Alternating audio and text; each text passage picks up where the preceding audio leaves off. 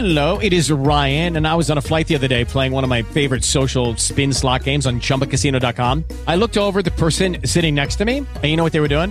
They were also playing Chumba Casino. Coincidence? I think not. Everybody's loving having fun with it. Chumba Casino is home to hundreds of casino-style games that you can play for free anytime, anywhere, even at 30,000 feet. So sign up now at ChumbaCasino.com to claim your free welcome bonus. That's ChumbaCasino.com and live the Chumba life. No purchase necessary. VGW. Void where prohibited by law. See terms and conditions. 18 plus.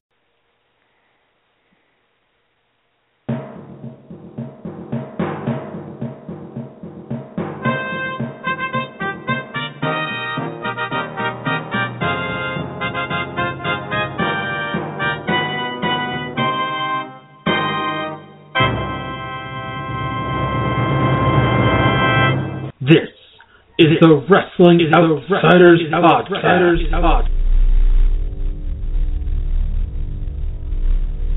Here are your hosts. Emerson Whitner. Oh yeah! Yes! Yes! Yes! Yes!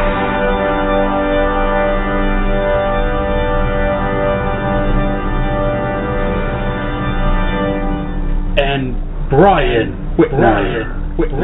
How much does that guy weigh? No! No! No! No!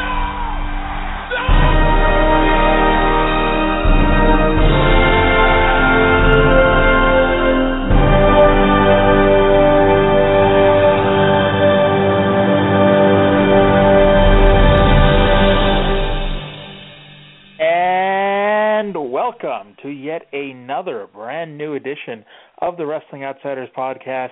I am your host, the one, the only, Emerson Whitner, joined as always on the line by my co-host, the only person I've ever threatened to punch in the wisdom teeth, my brother, Brian Whitner. Brian, how are you doing this evening? I always get a kick out of how you were able to get that guy from the King Race in. How much does that guy weigh? As he's introducing me. I just get a kick out poor of Art that. Donovan. I know. Well, you know, he passed away. Yes. Art O'Donnell actually is going to be on the show in a couple of weeks when we discuss King of the Ring 94. But before we discuss that, we've got a guest tonight, kind of. And no. Kinda? Yes. Yes. And she is not here to discuss Virgil's penis this week. Thank God. We're here to... Lauren is here to talk about Bad Movie Month again. Yes. Lauren, how are you doing this evening? I'm quite well. How are you? I'm good as well, thank you. See, at least she asked me how I'm doing, Brian. I usually do. Usually, yeah. What are you talking about? I usually do. Well, as some of you may recall, Lauren and I do a Bad Movie Month blog over at badmoviemonth.tumblr.com. The third annual Bad Movie Month just wrapped up this past weekend. And Lauren, how do you feel about it now in retrospect? In retrospect, it's surprisingly exhausting for some reason. So, in a sense, I'm relieved that it's done. It's a lot of fun, though. Honestly, like I said to you, I'm relieved that it's over, but I'm kind of sad because it's kind of fun watching bad movies on purpose. Because you always find that one. You find one like The Room or Lady Terminator that's just so incredibly awful, it's so awesome. Those are the classics. Yes. Brian, we haven't yet gotten you to watch The Room yet. Why not? No, you have not. What's wrong with you? Because I told Emerson the only way I'll do it is if I'm drunk, high, or both. Oh, we should That's make a drinking game out of The Room. That'll be perfect. We could, but I have to be drunk before. Every time Johnny laughs, you take a shot. Every time he says, "Oh, hi," you take a drink. Yeah. See, I would have to be drunk, though, before. That's No, the thing. it really wouldn't take that long. No, you'd be hammered in 30 minutes. Anytime they show the Golden Gate Bridge, you take a drink. That's the only time I watch that movie is I'm drunk, high, or both. So you must get me drunk or high or both before I watch that movie. And when the Me Underwears guy comes on, you have to finish your drink. So anytime somebody falls over for no reason, Jaeger bomb. Yes. Jaeger. Yeah. Oh, Lauren, what were your favorite movies to review this month? Because you had some real crap. I did, and for some reason, and I know that you've said that you feel the exact same way, but I feel like I get worse ones than you. I think we both feel that way to an extent. It's like when I'm watching mine, I'm like, oh my God, Lauren is so lucky she doesn't have to watch this crap. Like yeah, but then like I get like a string of them in a row, and I'm like, and then I'm like reading the ones that you're doing. I'm like, that's fun. Like you're doing the fun ones. You got Lady Terminator. I got none of that. But obviously Sharknado was a lot of fun. Oh God, that was awesome. Yeah. Now it was exactly what you would expect it to be, really. Next bad movie month, you should let me get in on it. And what will you do? Because you refuse to even watch The Room. No, I refuse to watch The Room because Emerson keeps talking about it every single time. You've overhyped it, Emerson. Exactly. You do know that Emerson, if you want to get part of this, Emerson's going to fix it so you have to watch The Room. Just let you know. Because Brian, you know that eventually that this does lead to a lot of movies that make no sense. Sure, you get your Sharknadoes there, which is just, shut off your brain and watch people chainsaw a bunch of sharks that are flying around, or, you get some stuff that's only barely bad enough to even be considered bad. Like Deep Rising, I didn't think was that bad. It wasn't good. Wait a second. But Brian, were you the one that sent us a message saying, can you write a review next year? No, I did not, no. Okay. It's anonymous, so we have no idea. Yeah, I promise you it was not me, I swear. Okay, well, they had very poor handwriting, so all of a sudden he started talking about that. I'm like, oh my God, it was you, wasn't it? Nope, wasn't me. Oh, God. So for me... As a side note, Emerson, I have a question. I don't know if, you've done any research on this, but I feel like I should have, but I didn't. But have you done more sequels than I have? Because it feels like I've done more sequels. I think you've probably done more sequels just because they were always in my mind when we did the first year where we picked each other's movies, and sequels are always much, much worse than the originals. And well, in most cases, yes. Not always, but, a lot of times. Like this year, you had Highlander 2. Oh, God.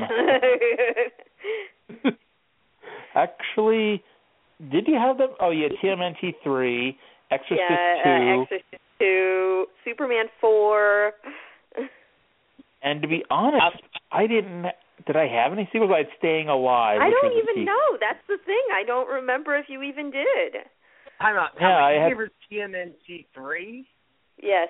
The Wheel gave her Emerson kept nominating that one until we finally did it. I would have given you the fourth one. The one that's actually titled TMNT. Well, that one was absolutely atrocious. Well, we don't really, we're not that familiar with the newer animated TMNT, so I really can't say anything bad or good about that. Yeah, the only sequel I got, I think, was Staying Alive. Yeah, that's I may have gotten a remake or two, but that was the only actual sequel.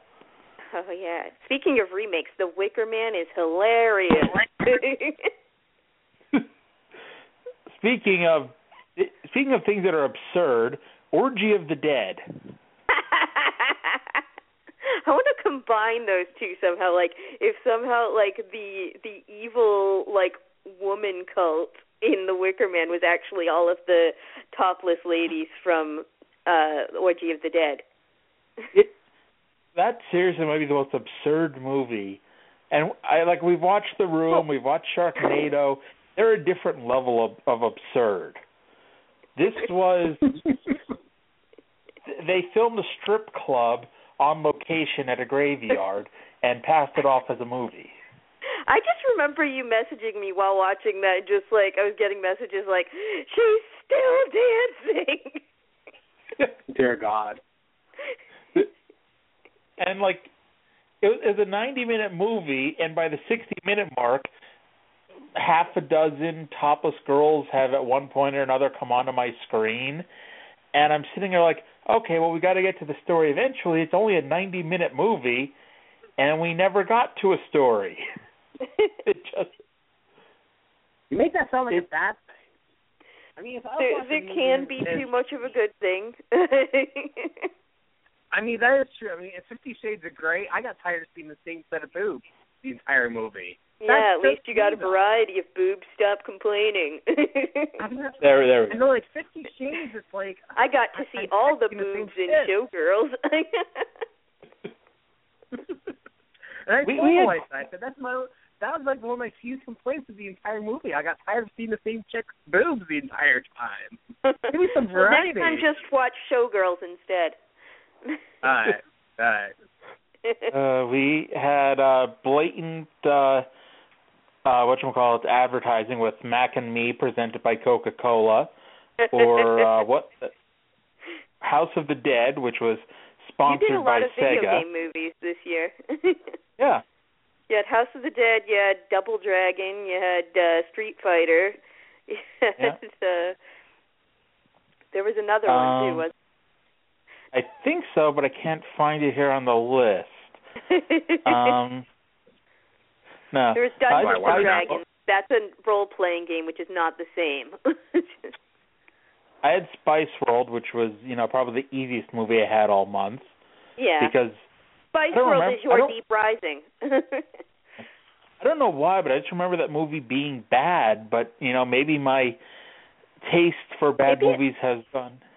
What I would think is that at the time that you saw it, I would assume that the movie was still fairly contemporary, and at that time, Spice Girls were everywhere, so you may have just been sick of them. Very true. That's just my best guess.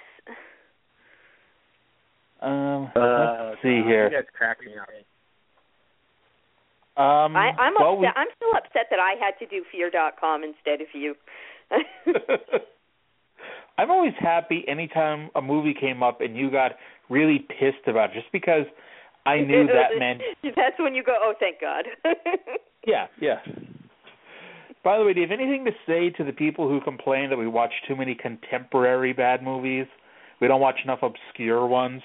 I think that it's we have quite a few obscure ones thrown in there. A lot of the ones from the last 2 years at least, those have come from suggestions, so from other people. So deal with them, I guess. But also the more current the movie is, maybe the more familiar people might be with it, the more they might remember it and be able to laugh with what we write. Actually, I do have one complaint, though. I do have one complaint. I do believe this is the first year you guys did not do a WWE-produced movie. We didn't do an actual Ed Wood movie this year either, so I was kind of bummed about that. And we didn't get the normal Emerson watches horrible sci-fi just for the sake of Emerson watching horrible sci-fi either. You didn't? Well, you got to have horrible fantasy, so there's that. Yeah. And I did get, what the hell is that Nicolas Cage movie? Left Behind. Left Behind. Yeah, I got Left Behind. That's like Bible sci-fi, right? Yeah. There's not too many really bad Nicolas Cage movies. Well, here's the thing. I was really hoping that Left Behind, starring Nicolas Cage, would have been so much more fun than it actually was. Yeah. So I was actually let down, not by the fact that we did it, because I was really excited to actually see it, because in my mind it was just going to be so much more ridiculous than it actually was. I still don't know Instead, why it's we just like didn't. most of the movie is just them on a plane, and then suddenly there's less people on the plane. Yes. And that's about 90 minutes right there. What was that movie on a plane where no, well, yeah, that too. But she had her daughter on the plane, and she went to sleep, and her daughter went missing. And ended up being Flight Plan. Yes, Flight Plan. The Flight Plan with Jodie Foster. Yep. That I don't know. Was that? Do you think that was bad enough to make it onto the Bad Movie Month rotation? I wouldn't consider that one bad because I remember, like, I don't know, like might be a strong word, but it was okay. I remember not liking the end of the movie for some reason. I don't It even might have remember been. what the end of I the honestly don't even remember it that much. It was a forgettable movie. Yeah. But spoiler alert, I believe that's one of the movies in which Sean Bean does not die. So there's that. Well, that should by itself made be end up on our list. Anytime Sean Bean survives a movie, just be afraid. I did get both my Pauly Shore quota and my Adam Sandler quota this year. Trey, and sadly I had Adam Sandler quota too because why the hell not? Brian, I watched Jack and Jill last year. This year I watched That's My Boy. I still got the worst one though. Which one did you get? I got Adam Sandler's very first feature film, Going Overboard, which incidentally is a movie that he himself is so embarrassed of that apparently it's not even listed on his own official website when it lists his film. Wow.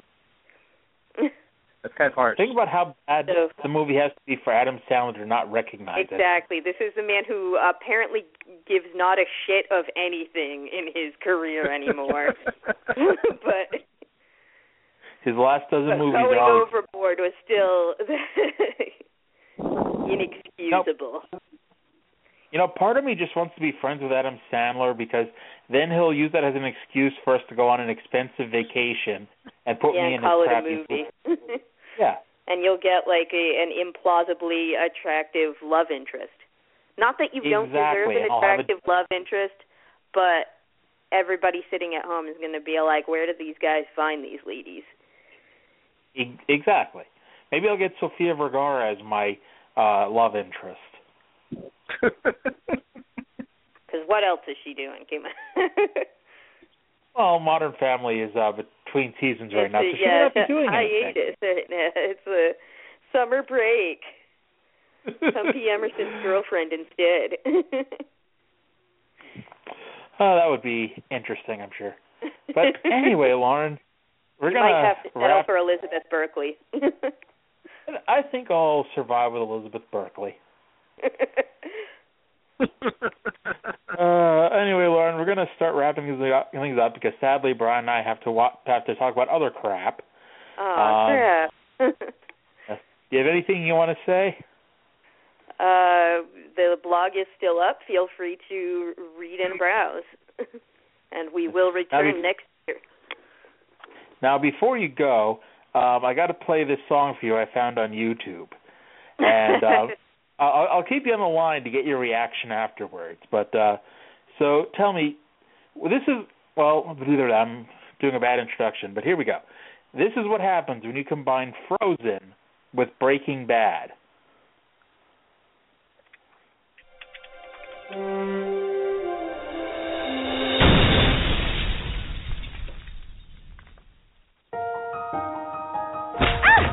I'm the one who knocks. Jesse, do you want to build a meth lab? Come on, let's go and cook. I never see you anymore. Come out the door, let's make our product by the book. We'll make lots of money, just you and me. We'll stack the cash up high. Do you want to build a meth lab? A rolling RV meth lab. Away, Mr. White, just one try.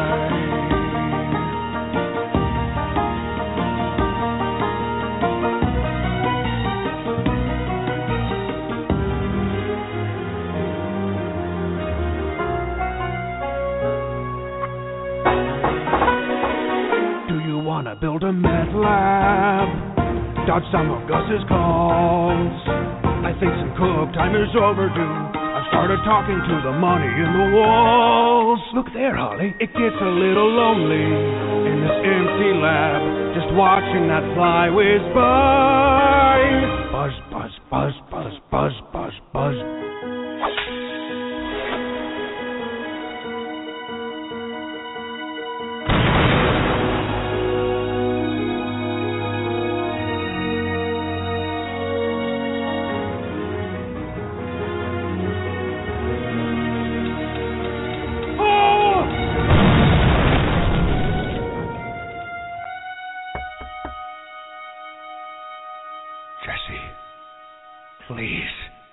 You're in there. Badger's asking where you've been.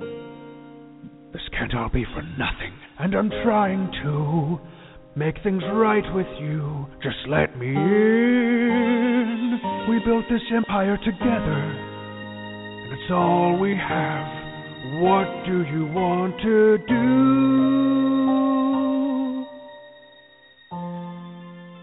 Do you want to build a meth lab?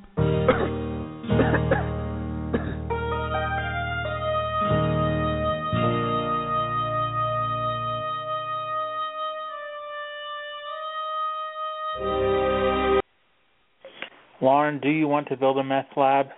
I don't want to build a meth lab because I've seen the show. I know where that road leads.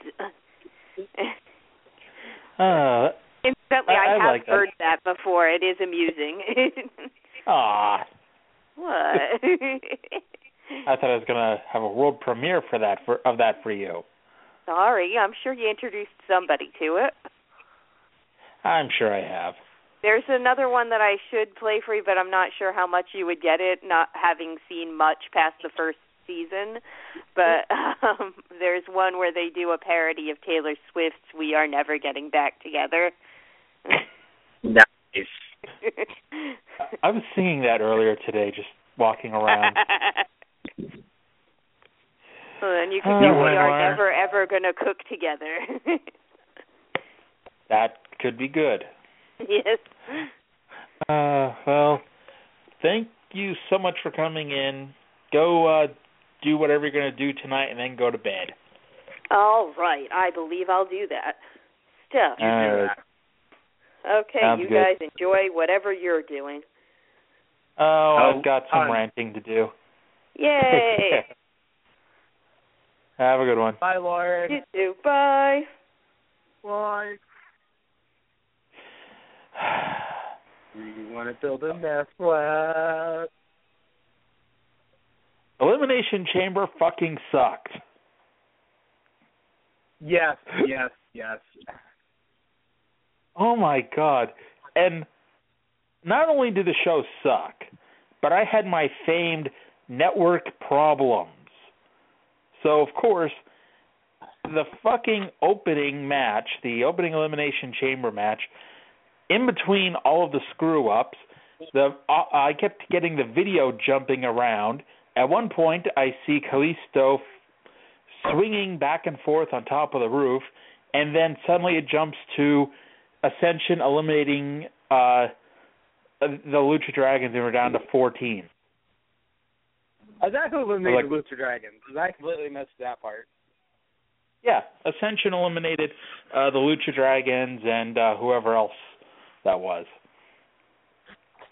But that's good to know. Yeah, let's start from the beginning.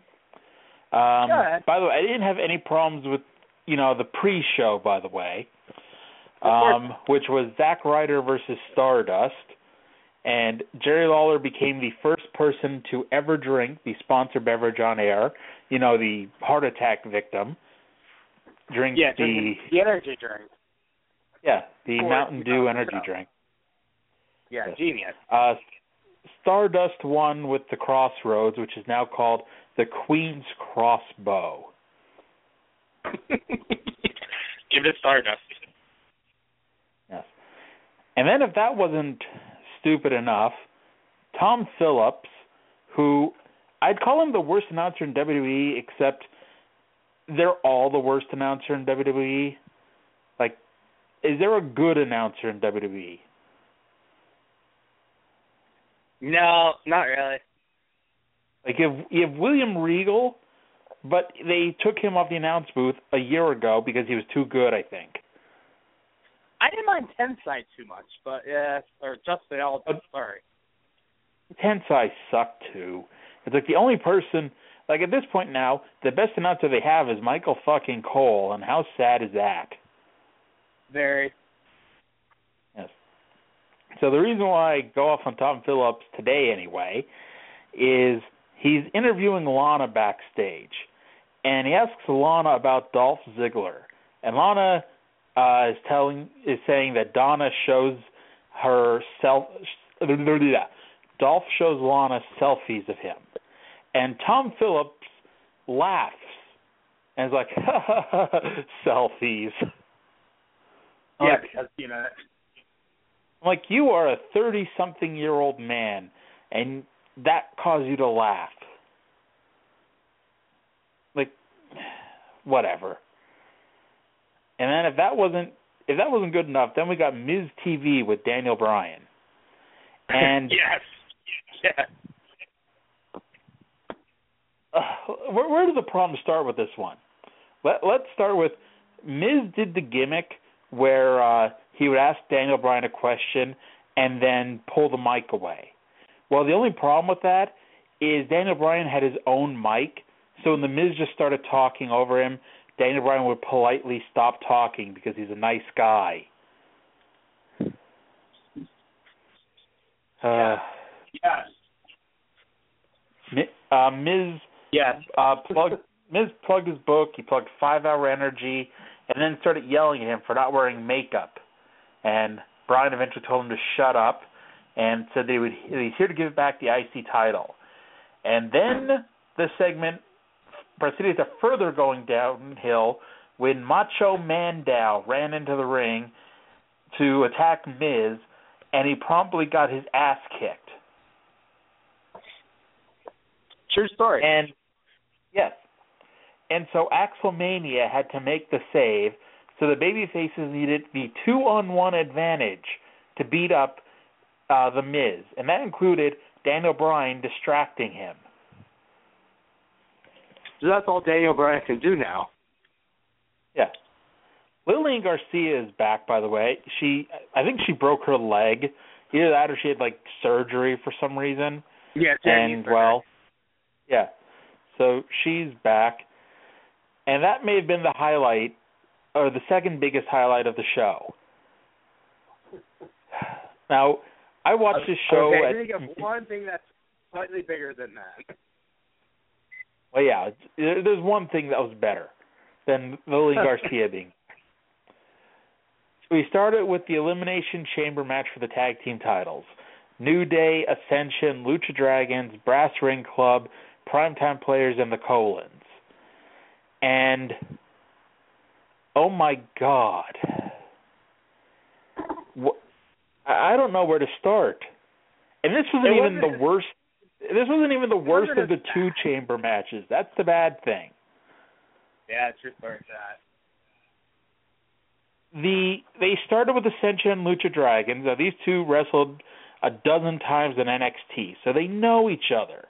In theory, they've got a pat match down.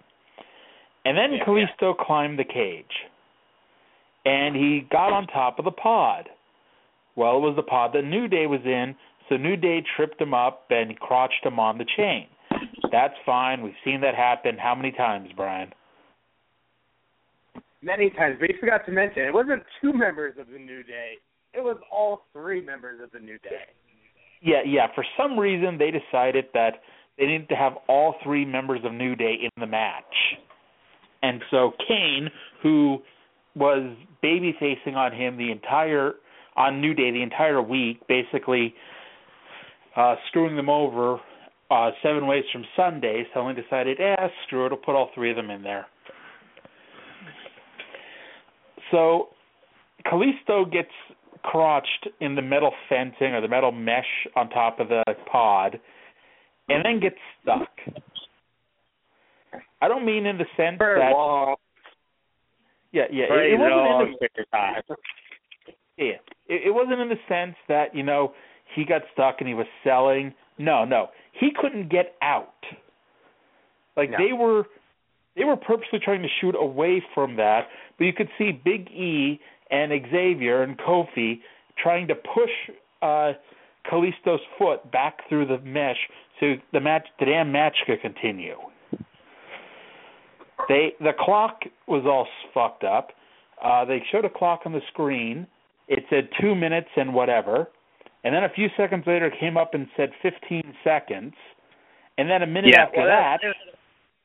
It was fucked up from the beginning. Yeah. And then a minute after that, they did the 10-second countdown. This was also the night where everybody decided to let the entire world know what spots they were doing ahead of time.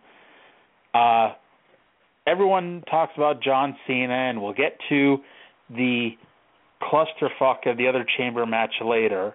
But no one seems to note that Cesaro and Tyson Kidd very loudly let everyone know that they were going to superplex Kalisto, and then Kidd would come off with an elbow. True story. Yep. The announcers had a hell of a night. King called JBL JR at one point, so they kept bringing that up over and over again all night. Kalisto then, because he couldn't mess up... Kalisto couldn't just mess up once, so he attached himself to the fence and very slowly made his way over to a different pod and then very slowly climbed to the top of the cage. It made me think of Homicide on that episode of the Live Impact where he was climbing the what was that stupid thing the TNA called? The big red cage? It wasn't the Thunderdome. That was an NWA thing. Terror Dome, that's what it was. Yep. And, yeah, if you remember that, when Homicide couldn't get out of it, that was very similar to what was happening here, where Kalisto could not climb to the middle of the chamber. He eventually did, and, of course, everybody else had to stand around and pretend to fight for a few minutes while Kalisto did this, and then he kept swinging back and forth. And you thought to yourself, okay, well, he's eventually... it looked like he was going to do a big flip and do a twisting flip, but he chickened out and eventually just fell on everybody. Yeah. I was waiting for long story short... something like that. But yeah. Yeah. Long story short, Primetime Players won. No, they didn't. I'm sorry, not Primetime Players, New Day. Much better. Yeah. I had the right people in mind. They just said the wrong team name. Long story short, New Day won, and they're going to be wrestling Primetime Players at Money in the Bank. There we go. Lana wished Dolph Ziggler good luck backstage. I can only imagine what would have happened if she wished him bad luck. I know.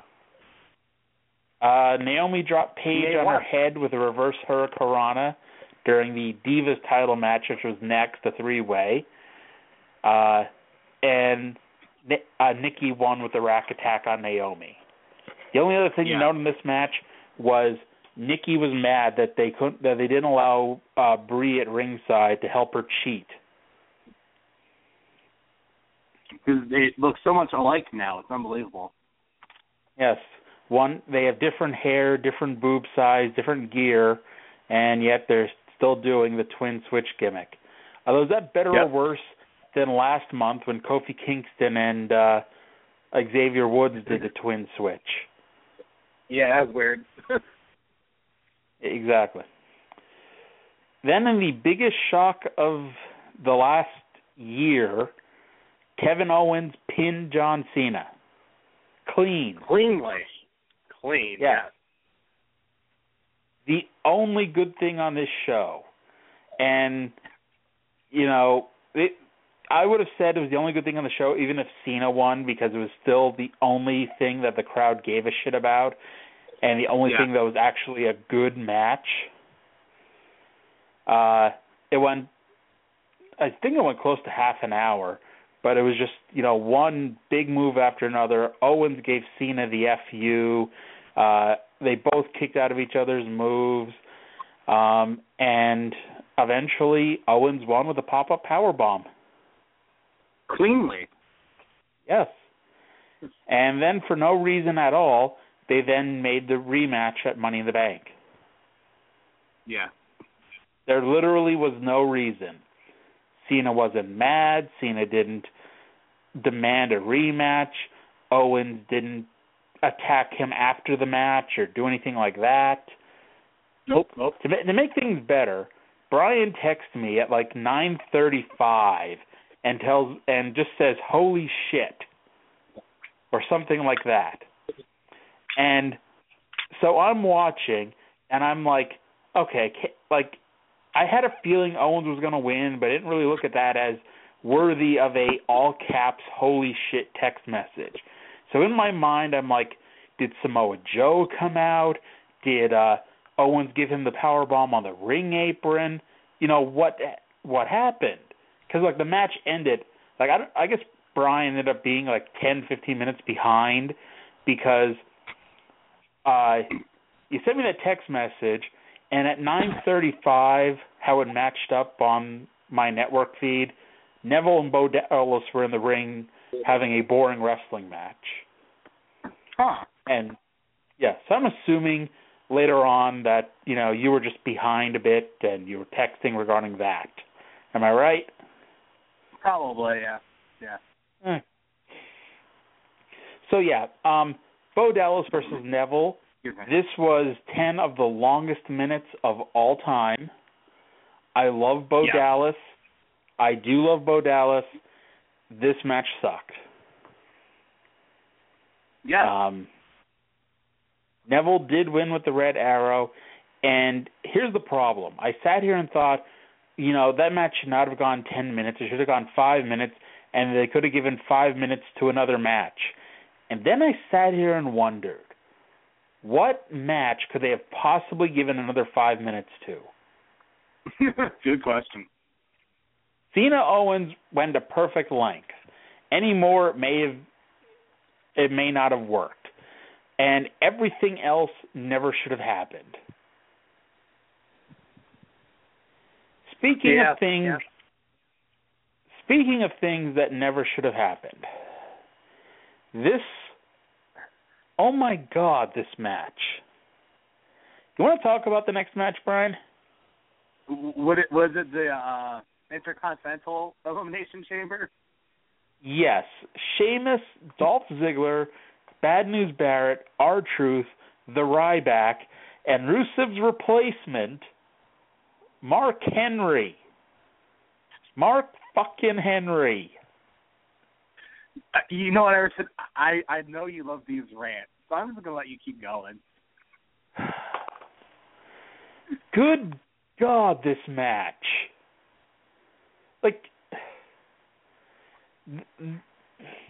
Rusev and Neville lucked out because everyone was wondering first why Neville wasn't in this match. Because Neville, he had that storyline going with Barrett and with Sheamus and was linked with Dolph. And people were wondering why R-Truth was in the match instead. And then Rusev, of course, hurt his ankle or hurt his foot in Wilkes-Barre, by the way. And so he got taken out of the match. I have never felt so happy for those two because if those two were in this match, their careers would be as dead as these six are. This match blew. I so much of it was just so bad. At one point, okay, I'll explain this. At one point, Mark Henry's pod got broken into. So they decide, you know what, Mark Henry can come out now and wrestle. And then, 30 seconds after Mark Henry comes out, they do the countdown and let somebody else come out as well. The Ryback came out at that point. And so you think to yourself, okay, so they're running long, so this match is going to get rushed right now. It's going to be over. It's not going to last too long. Oh, God, was I wrong. This is a match that would not end. At one point, Sheamus got stuck in the chamber. Now, Brian, do you have any explanation as to how his stupid little necklace somehow could have stopped the door from opening? Especially from the angle. I really have no idea. Because there's no way that thing, like, because it wasn't at the other side where the lock is or anything. It was at the end where the two pieces of glass meet in a corner. There's no chain link there to, like, try to wedge it closed or anything. But somehow Sheamus used his necklace to stop it from opening. And yet, and this was, at first, it came off like it was a blown spot that, they fucked up. And so now the other four people in the ring is everybody but Barrett, because Barrett for some reason got eliminated first. And so everyone else in the ring kind of looked at that, and since Sheamus wasn't coming out, they had to then improvise the next part of the match. And of course, from there, the match fell apart horribly. And to make matters worse, that was planned. It was planned for Sheamus to be stuck in the chamber and for those four to go at it. At one point, Truth, Dolph, Sheamus, and or not Sheamus, but the Ryback and Mark Henry stood around in a circle and stared at each other. I'm not kidding. They were singing Kumbaya. They literally stood in a circle and stared at each other, and I'm thinking, okay, this is where, because it's four baby faces, this is where they're now all going to turn to the pod where Sheamus is at, and they're going to go beat the crap out of the pod, break it in, and beat the crap out of Sheamus, right? Wrong.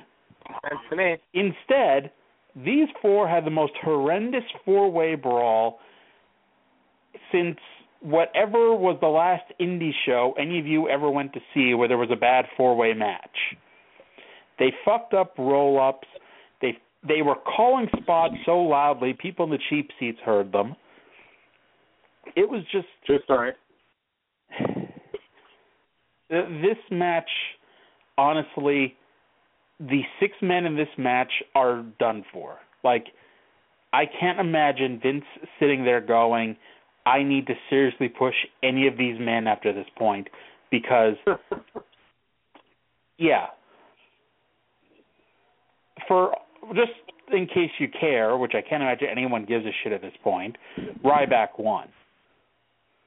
Kind of surprised me that Ryback won. I was, and, at first I'm like, okay, Daniel Bryan's coming in to present the title to the winner, so it's going to be Sheamus, because Sheamus is the one that injured him and put him on the shelf and blah, blah, blah, blah. But I'm like, well, what's the point? Because, if and when Daniel Bryan ever comes back, no one's ever going to talk about it ever again. So it doesn't matter. And Bryan and Ryback are friends, and they drive together, or drove together, I guess, because they don't drive together anymore. Think about that. Daniel Bryan and the Ryback driving from town to town. Kind of freaky. Yes. So the Ryback won his first title 10 or 11 years actually after Tough Enough. The Ryback is a champion. About time. And so at this point in the show, I'm in a crappy mood. It's now like 2:15, 2:30 in the morning, and there's one match left. Seth Rollins and Dean Ambrose for the WWE title. And I'm like, you know what? At the end of the day, this is going to be a really fucking awesome match, right? Wrong. This match was boring. And it just kept going. And it kept going. And it kept going until the finish, where Dean Ambrose is on the top rope, coming off with an elbow, and Seth Rollins pulls the referee in front and then hits the double arm DDT, the Dirty Deeds. A second referee runs down. Now, Seth Rollins is at this point now down for a 10 count. The second referee runs in and counts to 3. I don't think anyone thought that Rollins wouldn't kick out, so nobody reacted to the near fall, and then the referee counted 3. And Dean Ambrose won. And he's won the title, and he's running around, and he's fucking happy as a clam in deep sand. And everyone knew what was happening next. It was a dusty finish. Damn dusty. Yep, the original referee came in, I think it was Kyoto, and he said, and he disqualified Seth Rollins. No, Kyoto was another one. Yeah, well, it doesn't matter. But either way, Seth Rollins got disqualified for pulling the referee in the way, and so Dean Ambrose is not the new champion. Dean Ambrose won by disqualification, and I was so pissed, I just turned the show off. Like, later on I read that Roman Reigns came out and they did a whole big thing with Ambrose and Reigns standing tall at the end and running away with the title. But honestly, I was so pissed off by the end of this show. I forgot what you were even talking about there for a second. I'm like, huh? Yeah. I don't remember that part. And I'm so happy we didn't do a show, because my neighbors probably would have had me committed on Sunday if I would have vented with the rage that I felt on Sunday.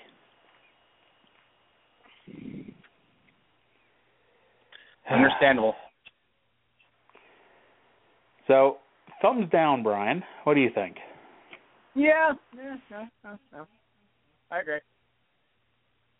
Yeah. So, before we get into Clash of the Champions 6, which, we'll complain about that too, to an extent, Andy Kaufman has returned. He's back from the grave. Last week he told everyone about the merits of soap, and this week he's got a special message to the ladies out there listening. Let's go to that. Yeah, let's go to that right now. Time on it, 3 minutes, 57 seconds. Get ready. Last week, we had our first hygiene tip from Andy Kaufman. Andy Kaufman, I think, well known to all the wrestling fans in this area. We've got another tape from Andy Kaufman. Let's take a look at it right now. Hi, everybody. This is Andy Kaufman again, and welcome. This is my tips to the people of the South. Again, this is my personal favor to you people of the South, giving you little tips on how to make your lives a little better. Now, last week I taught you about soap, and this week I'd like to teach you a little something. Actually, this week I'd like to talk only to the ladies, okay? So you men, you could leave the room or, get yourself a sandwich, go to the bathroom, or even, go to the bathroom and don't forget to use your soap, okay? Now, you ladies out there, this is a razor, okay? Now, I know a lot of you probably have never seen one of these before, and I bet you the men haven't ever seen one of these before either, but it doesn't matter so much on them because hair doesn't really look too bad on a face. But hair looks terrible when it grows out of a woman's armpit or on a woman's leg. And let me tell you something, you ladies, I have been down traveling around the South. I see you in your shorts, and I see some of the hairiest legs. Where have you people been raised? Where are your parents? What were they doing when you were growing up? I'm telling you, you take a razor and you shave under the armpits, and you shave up the leg like this, you see? And you ladies, you really need it, you ladies of the South. You really need to do that, okay? Because, this other day I was in the ring and some lady lifted up her arm to ask me for an autograph. I looked down, all I saw was all this hair coming out of her arm like that. That's not very ladylike. You people should call your parents right now and say, Mommy and Daddy, where have you been? Where did you raise me? Why didn't you ever teach me about this razor? Mr. Kaufman there on television just taught me. Now, he's a nice guy. Why couldn't you teach me? You got to start learning to use a razor, ladies, okay? Okay, I'll see you next week. Bye. Oh, Bye. Thanks very much, Andy. Well, we're going to be back. 6-man tag team action still to come. Stay with us. We will not be having a 6-man tag team match on our show, Brian. Why not? Because Dave Brown is lying. And I think he might be dead. Poor guy. Look that up. I think he's dead. Clash of the Champions 6 going head-to-head with WrestleMania 5. And we talked a few months ago about why that happened. And for those people who don't recall, Brian, tell everybody about why this show was able to go head-to-head with WrestleMania 5. It was the hell of the same day, wasn't it? Yes, but there were specific reasons, and I did mention it when we talked. We did the history of WrestleMania. Yes. You did? Yes, I did. I forget. Dude, it was a while ago. I have a lot on my mind. I knew that was the case. That's why I'm just busting your balls here.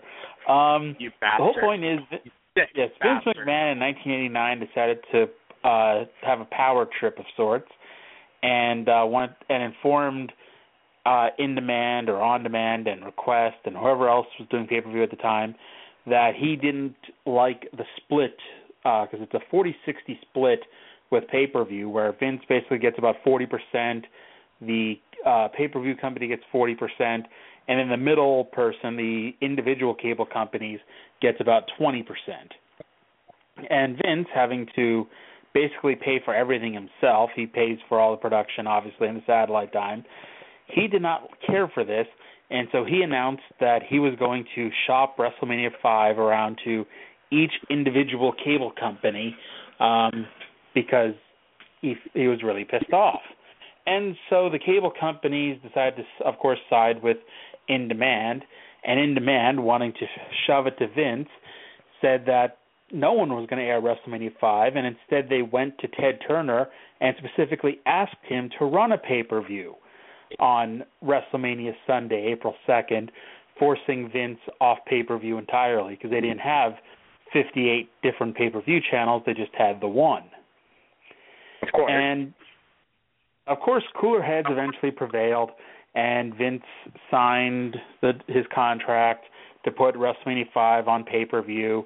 And In Demand, who informed WCW the year before that they were not allowed to ever run a show head-to-head with they informed both WWE and WCW they were not allowed to run shows head-to-head, or pay-per-views at least head-to-head with each other, acquiesced and allowed WCW, since they promised them they could do this, they acquiesced to let them do this live show on April 2nd. By the way, Dave Brown is still alive. He's 68.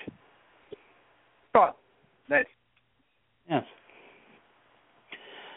So that led to Clash of the Champions 6, and I wish I would have watched my DVD of this show. For some reason, I watched the network, and a lot of WCW tapes, and if you look through the WWE network, you'll find a couple shows here and there that are missing parts of the show, specifically WCW shows. Like I know Super Bowl 5, they cut like halfway into, they start the show halfway into the opening match because the master tape was so ruined that they couldn't, they just had to take it off entirely. And so that's probably what happened here, because there's about 30 to 40 minutes in the middle of this show that isn't on the network. Yeah. Now, keep in mind, I've got the results, and we'll get to those as we go on. We missed a tag team title change, but I'm kind of happy we didn't see the 3 matches that, we missed. But next week, Brian, Wrestle War 89, the ending of the Flair Steamboat trilogy. I'm pretty certain that entire show's up on the network. Thanks for the heads up. Yes. Jim Ross and Michael Hayes did commentary for most of the show. Terry Funk came in for the main event. by the way, they were much better than JR and Magnum TA were last week. Thank God for that one. Yes. You know you're a bad announcer when you make Jim Ross look bad. True story. Even the only real Jim Ross. Yeah. The only real surprise on this show was that Harley Race, who had just been in the WWF until recently, Harley Race was shown several times on camera at a pre-show banquet from the night before. Phil has fat food. Yes. They sent us to a video package. They're like, let's go to this video package. It's going to run down all the matches on tonight's card. And maybe I was going crazy, Brian, but the video package they showed talked nothing about the matches we're going to have on the card, and instead it was just a video package of random moves and stuff. Yes, you're exactly right, Emerson. Now, Brian, do you know where this show was taking place at? Yes, the Superdome in beautiful New Orleans, Louisiana. Yes, which for WrestleMania, WWE did anywhere between 60 and 70,000 people. I don't have the exact number in front of my face, but it's somewhere between 60 and 70,000. Yeah. The NWA for Clash of the Champions 6. You want to take a guess how many people were in the Superdome that day, Brian? Wasn't it like a little over 5,000? 5,500 people. Yeah. TNA would be proud. They would. Yeah. Yes, they would be. And like, not even that. Like, they now mind you, this is honestly better than, you know, the alternative of showing the entire stadium and showing how empty it was. But they darkened the entire stadium and just lit up a very little part, so it looked like they were in a small arena instead of, you know, in the Superdome. Yeah. The only time it looked huge was when people walked to the ring, because it took them forever and a day to get to the ring.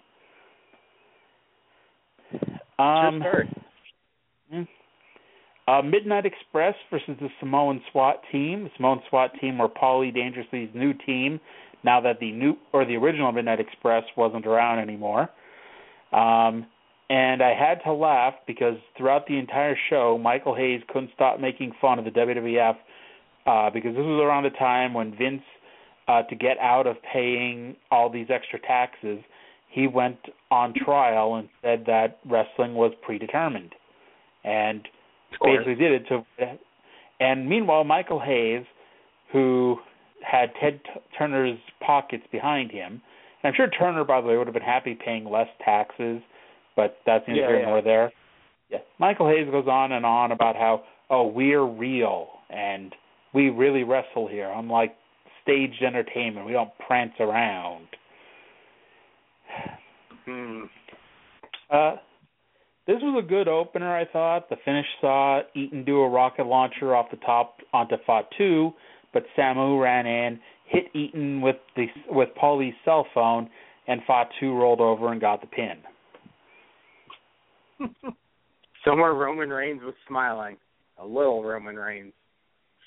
How old would he have been in 1989, Roman Reigns? When was he born? He was obviously born before then. He's older than 24. He's around my age. Let's see here. Roman Reigns is 30. May 25th, 1985. So, happy delayed birthday to Roman Reigns. Or Liati Joseph Anuai, who was almost 4 years old when this match happened. Yeah. Let's see here. What do you think of the opener, Brian? That's a decent opener. Yeah. I mean, considering some of the other stuff we got, it was probably one of the better matches. Yeah, definitely. Yeah. Great Muta versus Steve Casey. This was a showcase for Great Muta, and it was not a bad match, but Steve Casey's a jobber. And this match went about 8 minutes.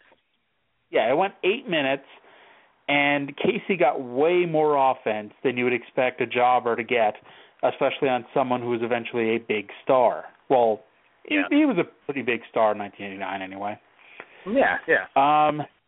You could tell the fans really loved Great Muta, and it's Gary Hart was able to get in Great Muta's ear and be able to save his own job for a year because Gary Hart was able to convince Great Muta that no one would ever no American would ever really embrace a Japanese wrestler. So he was able to convince Muta to never turn babyface. And it's basically all done to save his own job because Muta was his only client for the longest time. Junkyard Dog versus Butch Reed. This match really sucked. You think? Butch Reed had crippled Hiro Matsuda in his corner, and the finish was supposed to be Butch Reed and Hiro Matsuda colliding on the ring apron and Junkyard Dog winning with a schoolboy. Well, Junkyard Dog was about 2 steps too far back, so when Butch Reed collided with Matsuda and took the schoolboy bump, Junkyard Dog went down. However, they fell on top of each other. Oh boy. Yeah. So Dog, just rolled over and pinned him. The Dog rolled over and won. Rough. Good boy.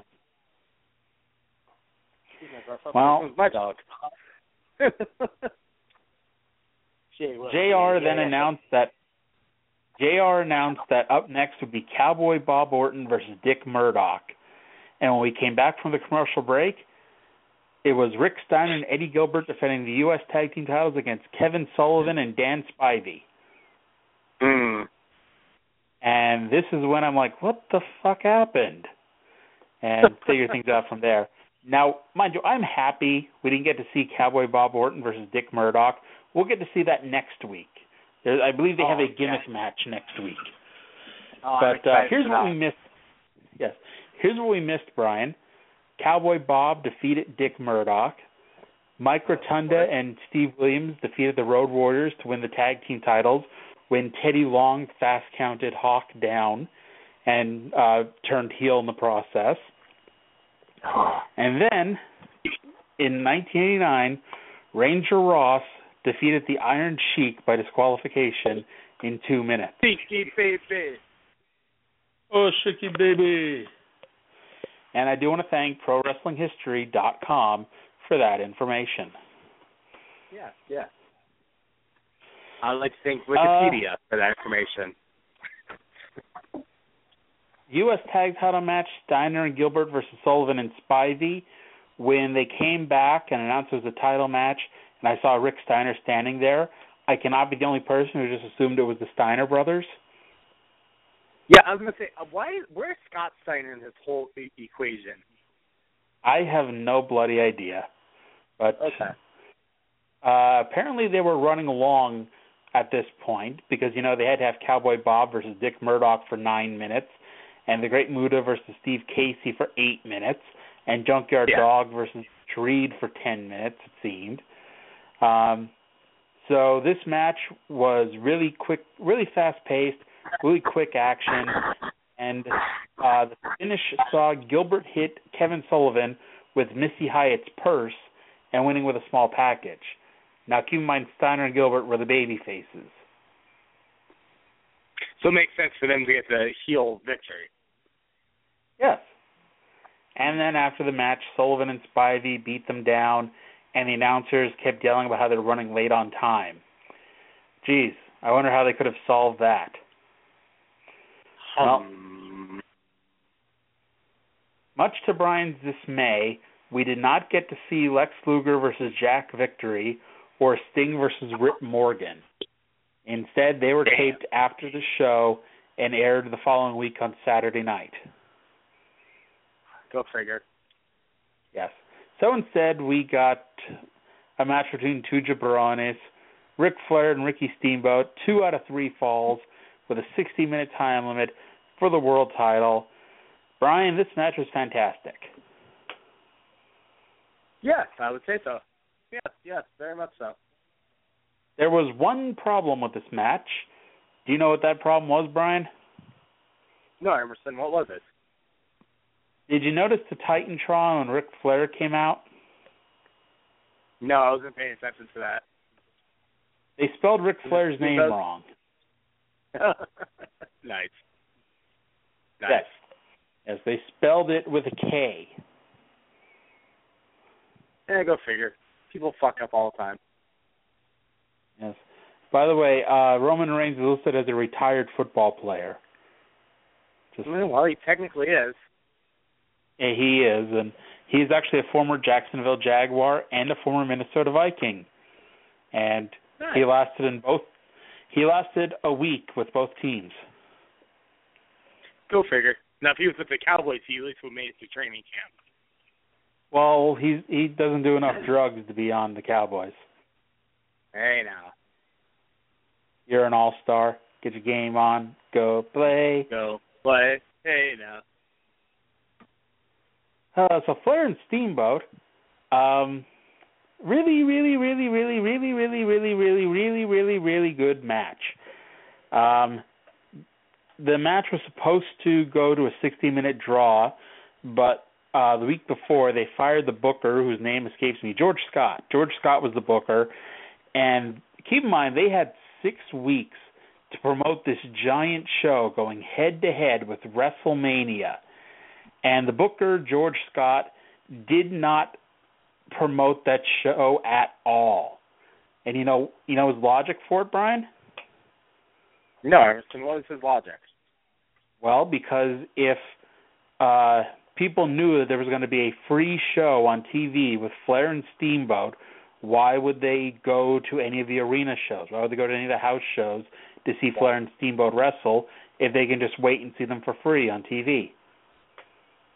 Yeah, well, true. Well, the problem is the arena shows weren't going to be in the Louisiana Superdome, and this ended up costing George Scott his job. And, well, so George Scott loses his job, and Flair, in his first day as head booker, changes the finish to where he does the job in the end. First fall, each fall went, this isn't WWE 2 out of 3 falls matches where the first 2 falls go a total of like 4 minutes and then they do a long third fall and showing the... They did 15 to 20 minutes for each fall, and it built on each other. 15 minutes. What? A solid 15 minutes, yes. Give or take. I mean, the match itself went 56 minutes, so it was a little more, but either way. So the first fall was Flair going for the spinning toe hold. Steamboat pulled over with a small package, and then Flair reversed that and pinned Steamboat to win the first fall. And the whole second fall, as the minutes are ticking by, and we're going by 30 minutes and 35, 36 minutes, the announcers are pushing that the rules are in a 2 out of 3 falls match, if it goes to time limit and the challenger is up 1 fall to 0, then the challenger wins the title. So they have you with that in your head. But then Steamboat put it in. Then Steamboat gave him a double chicken wing, and Flair submitted. The third what is a fall, double chicken wing? What was that? I said, what is a double chicken wing? Did you not watch the match, Brian? I did, but it's kind of confusing. Well, it was... Think of Bob Backlund's crossface chicken wing, and instead of doing the crossface, doing the chicken wing with both arms and lifting them up in the air in a submission. Okay. Okay, it looked weird. It looked weird during the match. Okay. Well, I'm kind of surprised because I was led to the finish of the match. The third fall, Steamboat went for the double chicken wing again, but Flair had beaten on Steamboat's knee and beaten on Steamboat's leg for the entire 50-plus minute match. And so when Steamboat lifted him up for the double chicken wing the second time, he falls backwards, and he kind of gets his shoulder up, and really, I don't think he really got his shoulder up. Not that it matters, really. Yeah. But a Steamboat wins by pinfall, and the controversy, of course, being Flair got his leg under the ropes before the 3 count.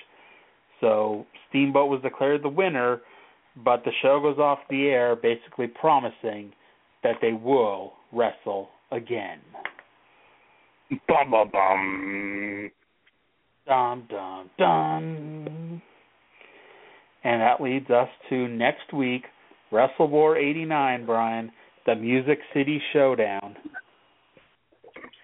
And I just went ahead and read the results of this show as you were talking there, and it is a bull rope match between Bob Orton and Dirty Dick Murdoch. Oh, fun. Now stop reading the results, Brian. And hold on, one more result, and one more thing. Ricky Steamboat and Ric Flair is not the main event. Well, yeah, I knew that. You told me this now. What the hell? Gosh. Isn't the last match Rick Steiner and Eddie Gilbert versus the Varsity Club? Yep. Yeah. Rick Steiner main evented his second pay-per-view that we're reviewing. Well, when was the first pay-per-view he main evented? Didn't we review him and Missy Hyatt versus Paul Ian and Arn Anderson in the cage, that pay-per-view? Yep, Great American Bash 91. Yep. By the way, as I mentioned, I believe it's going to be in 2 weeks, but we might have to look at our schedule for this one. WrestleCrap's Art O'Donnell is going to join us as we review the famous How Much Does This Guy Weigh? King of the Ring 1994. Yeah. And that, well, to be fair, that might be the weekend you're not on the show, Brian. That might be the weekend you're not on the show because we've got to tape that one in advance. Why would I not be on the show? Well, because we may be taping it when you're getting over surgery. But my surgery is next Thursday. Yeah, so we may be taping it that weekend. Okay, so I can do the show, Emerson. Don't worry about that. Can you actually watch a wrestling show? Because I know normally you don't. I'll have a lot of time on my hands, so probably. Yeah, that should be fun. So, Clash of the Champions 6, much like Chi-Town Rumble, it's like you can't give a bad grade to a show with a main event as awesome as Flair and Steamboat, but at the same time, it's like so much of this show is crap. And we only saw 5 of the 8 matches. True story. But, yeah, it's like thumbs up but leaning down. Or in the middle. Thumbs up but leaning in the middle. Yeah.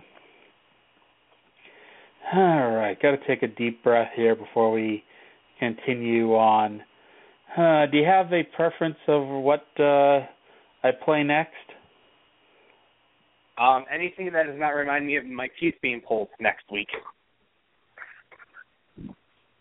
I think none of them would remind you of that. Okay. There's no Isaac Yankem promos.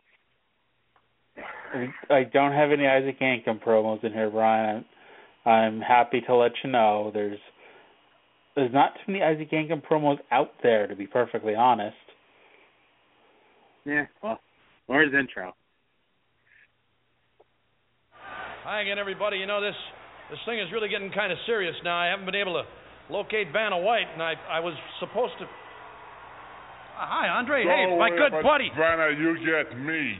You get the Giant, the only professional wrestler who's still undefeated.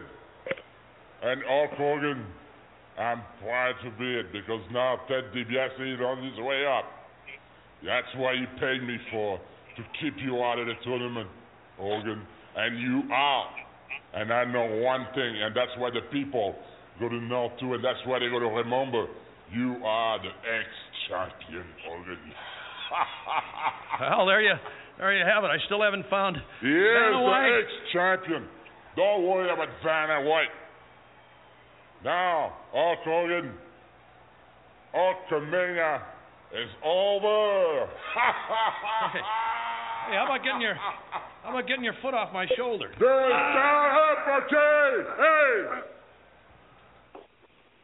Hey! We need to get Bob Uecker on the show, Brian.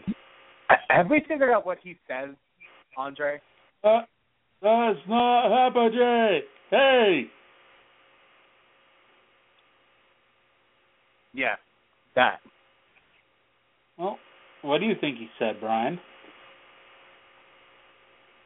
It makes me want to watch it on the WWE Network and put the closed caption on it just to see what they say he says.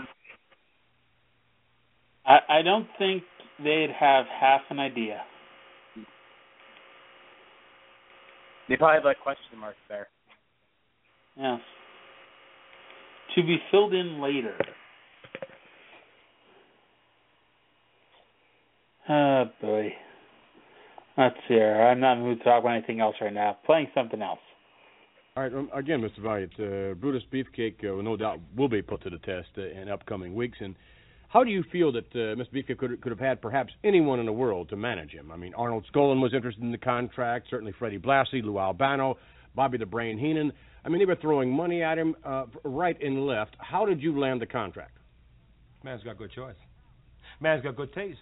The man knows talent. In other words, when I come down the aisle with Mr. Brutus Beefcake, ladies and gentlemen, boys and girls, wrestling fans of the World Wide Wrestling Federation, I'm not just coming down the aisle.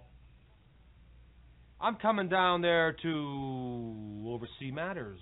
I'm coming down there to lend my assistance. I'm coming down the aisle to say it's Brutus Beefcake versus whomever, but it's Johnny Valiant lurking. It's Johnny Valiant available. It's Johnny Valiant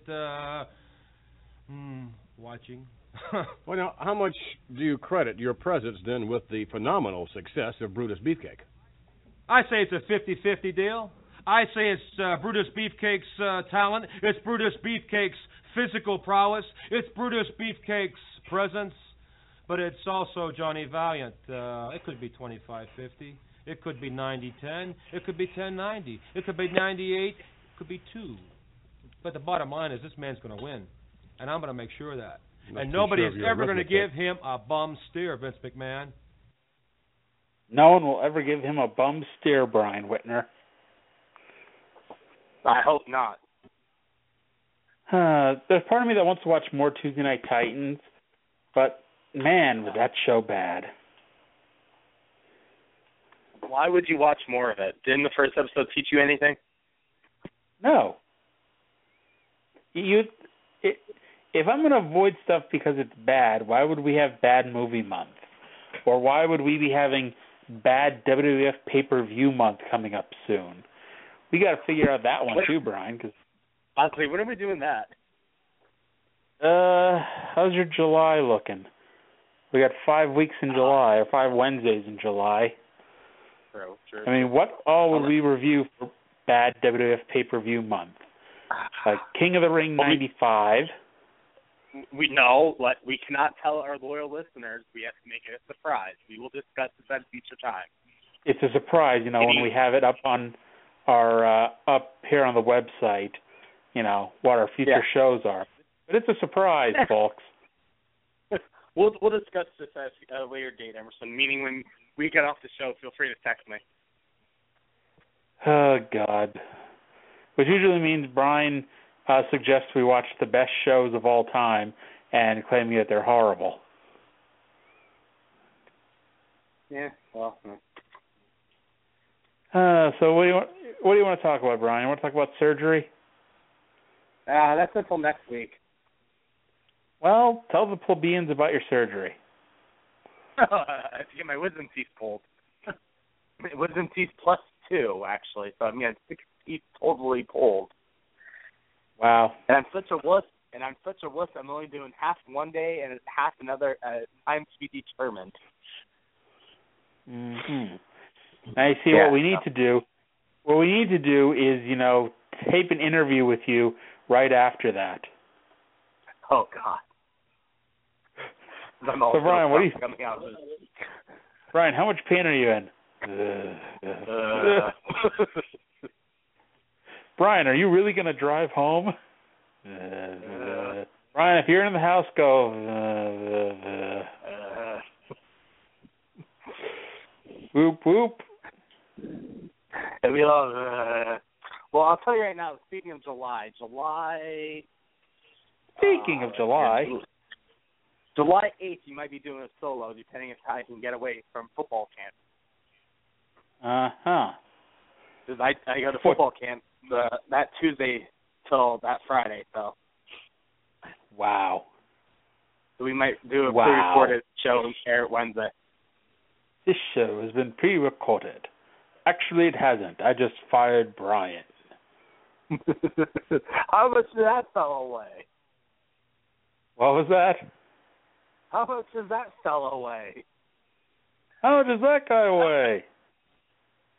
Or I'll just take sound bites of you, Brian, and just, play them, because I'll just have you, record things like, it was fine, I liked it, I didn't like it. Emerson, you tell everybody about it. I can just play those the whole night and be like, "Whoa, see, Brian's here." Here's my co-host. And then I'll be listening to the show and call in. Yeah. So if you were able to call in, we wouldn't have to do that, Brian. Well, you might be. And hey, we've already got one of them, Brian. I'll introduce the show. I'll be like, and joining me is my co-host, Brian Whitner, and you'll say, in event, my brother, Brian Whitner. Brian, how are you doing this evening? I'm doing quite well, and you know what? I wanted to interfere. I quit. What the fuck?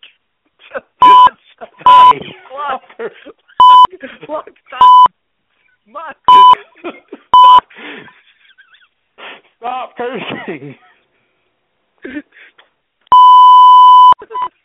I lost it 30 seconds in. Sorry, Angry Marks Radio. I apologize. Yes. I'm speaking my mind, and all of a sudden I hear a woman say, I quit.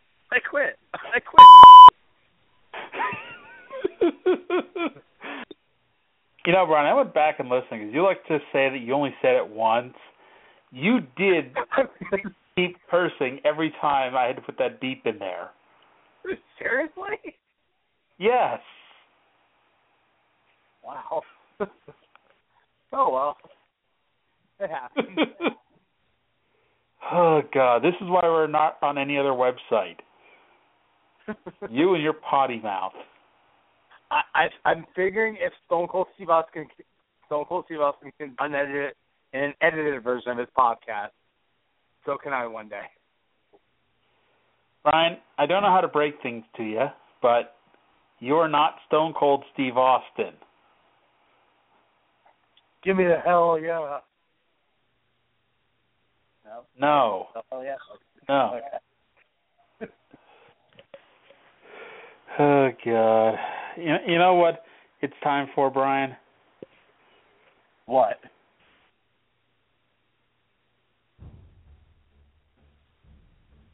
That's right. It's time, once again, for Brian to dive through the internet to come up with something. And tonight, live, right here on this podcast, Brian will try to stump Emerson. Now, see, Brian, he does all this crazy shit. He goes to Wikipedia. Brian sends emails to Wade Keller and to Dave Meltzer, and Brian tries to find wrestling trivia. Brian goes to Craigslist and offers up his innocence in exchange for wrestling trivia. You want to know something funny? You can't say that with a straight face anymore. And then he comes on here and tries to stump me. So, Brian, I want you to dig deep into the memory banks, come up with something good, Brian, and try to stump your brother, whose name is Emerson. I wasn't prepared for this. What? I told you to have questions ready for every week. Who cares if we haven't done it in 7 or 8 months? I was going to say, when was the last time we did this? I'm sure last year. I'm sure of that. That was basically just an excuse to hear that song again, because I haven't played it in a while, Brian. Good excuse, Emerson. we can talk about how in 35 minutes it's my 4-year wedding anniversary. Who wants to talk about that? Not me. I'm just saying. Or my trip coming up tomorrow. I have a special trip tomorrow. By the way, speaking of your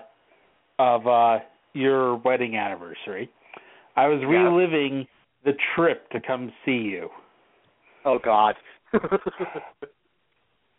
My God, was that something, eh? Yeah, I felt bad for you. I mean, one of the few times I actually felt bad for you, I felt bad for you then. Yes. I felt bad for me too, but thankfully we never have to do that again. Yes. I did. Thank God for that. I do remember threatening you that if you weren't married for at least 20 years, I would kill you.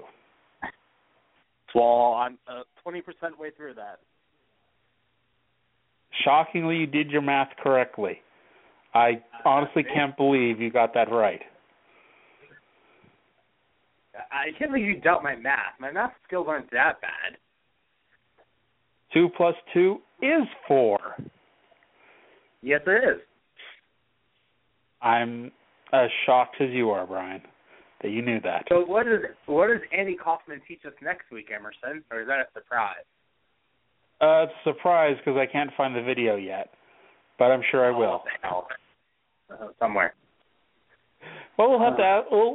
We'll dig Andy Kaufman up out of the grave and ask him again next week, and I'm sure he'll have something to tell the fine people out there listening. That should be a new segment. We should have music for that. What music do you think we could have for Andy Kaufman tells women to shave their legs and tells Brian to use soap? I don't know. You can probably find something. I'll try to find something. You try to find something, and we'll go from there. We're going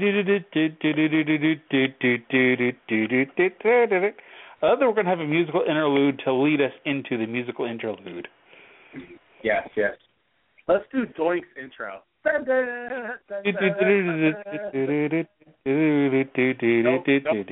One better.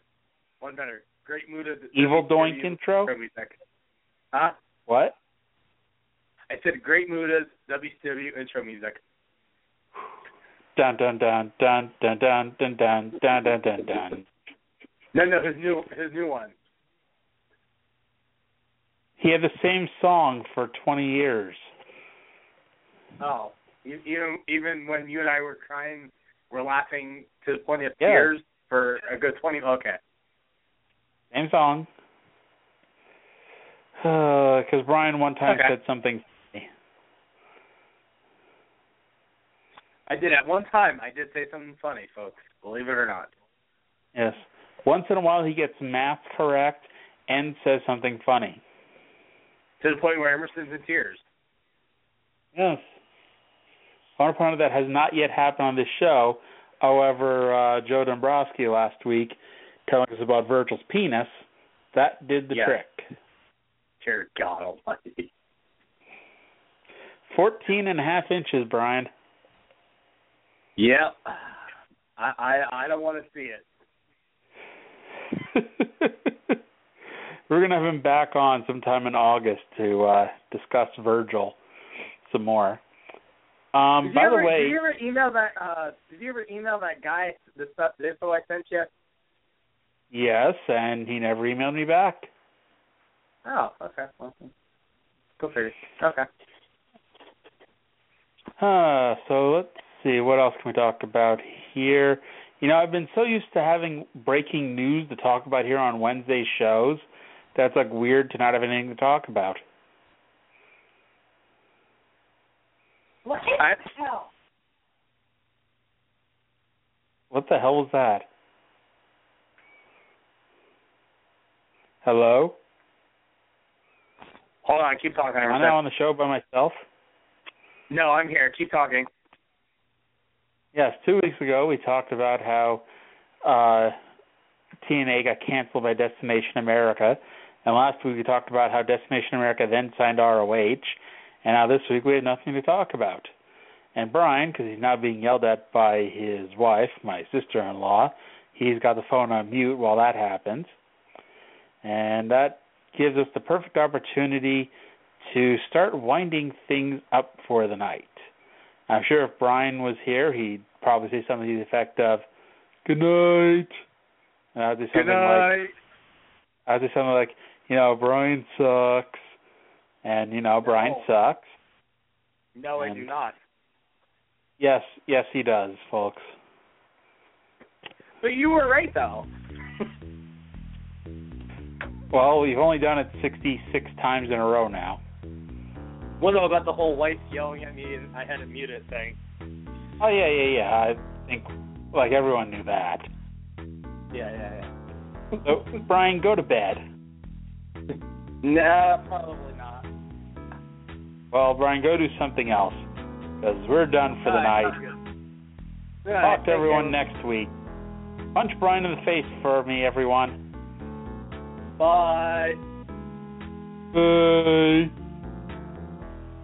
Bye. Bye.